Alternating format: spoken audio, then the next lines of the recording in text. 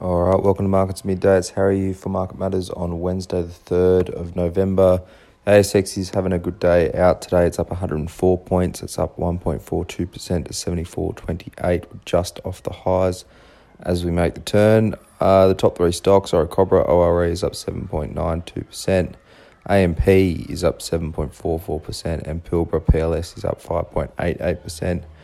Bottom three, Redbubble, RBL down 3.23%. Unity Wireless, UWL, is down 2.99%, and Tyro, TYR, is down 1.72%. In terms of the sectors, the materials are the standout, up 1.94%. The financials up 1.66%.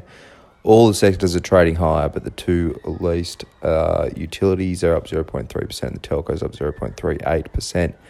AMP, it's having a bit of a day out today. It's up 7.44%, like I said.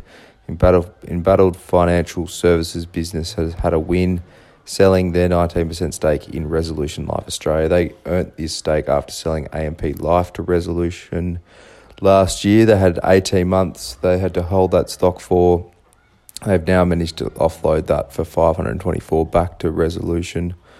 Follows the sale. Follows the sale last year in 2020. They've also had a cash adjustment of $141 million regarding some adjustments and claims between the pair.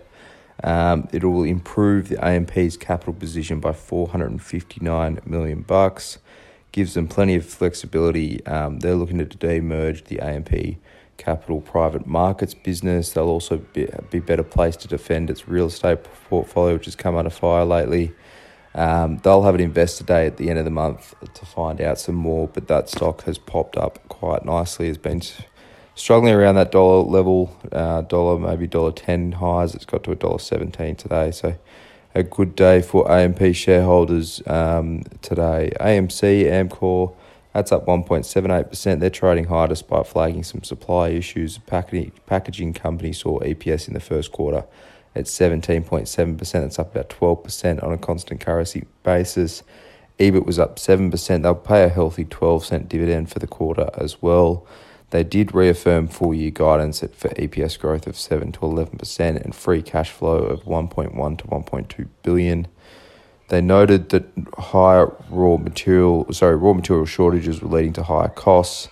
They were able to mostly move those costs onto customers. They were pushing more product to their higher margin customers and holding some back to the lower margin customers. So margins were actually reasonably flat for the flexibles business.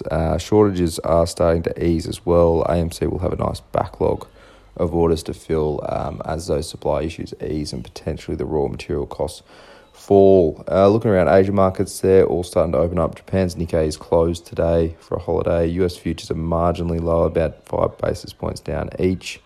Tonight, big one tonight, the US Fed rate decision, expected no change at 0.25%, but much like the RBA, we'll be looking for commentary about when they're going to move and how much they're going to start to taper as well over in the US. But for now, that's all for Markets Midday, and look out for the afternoon report.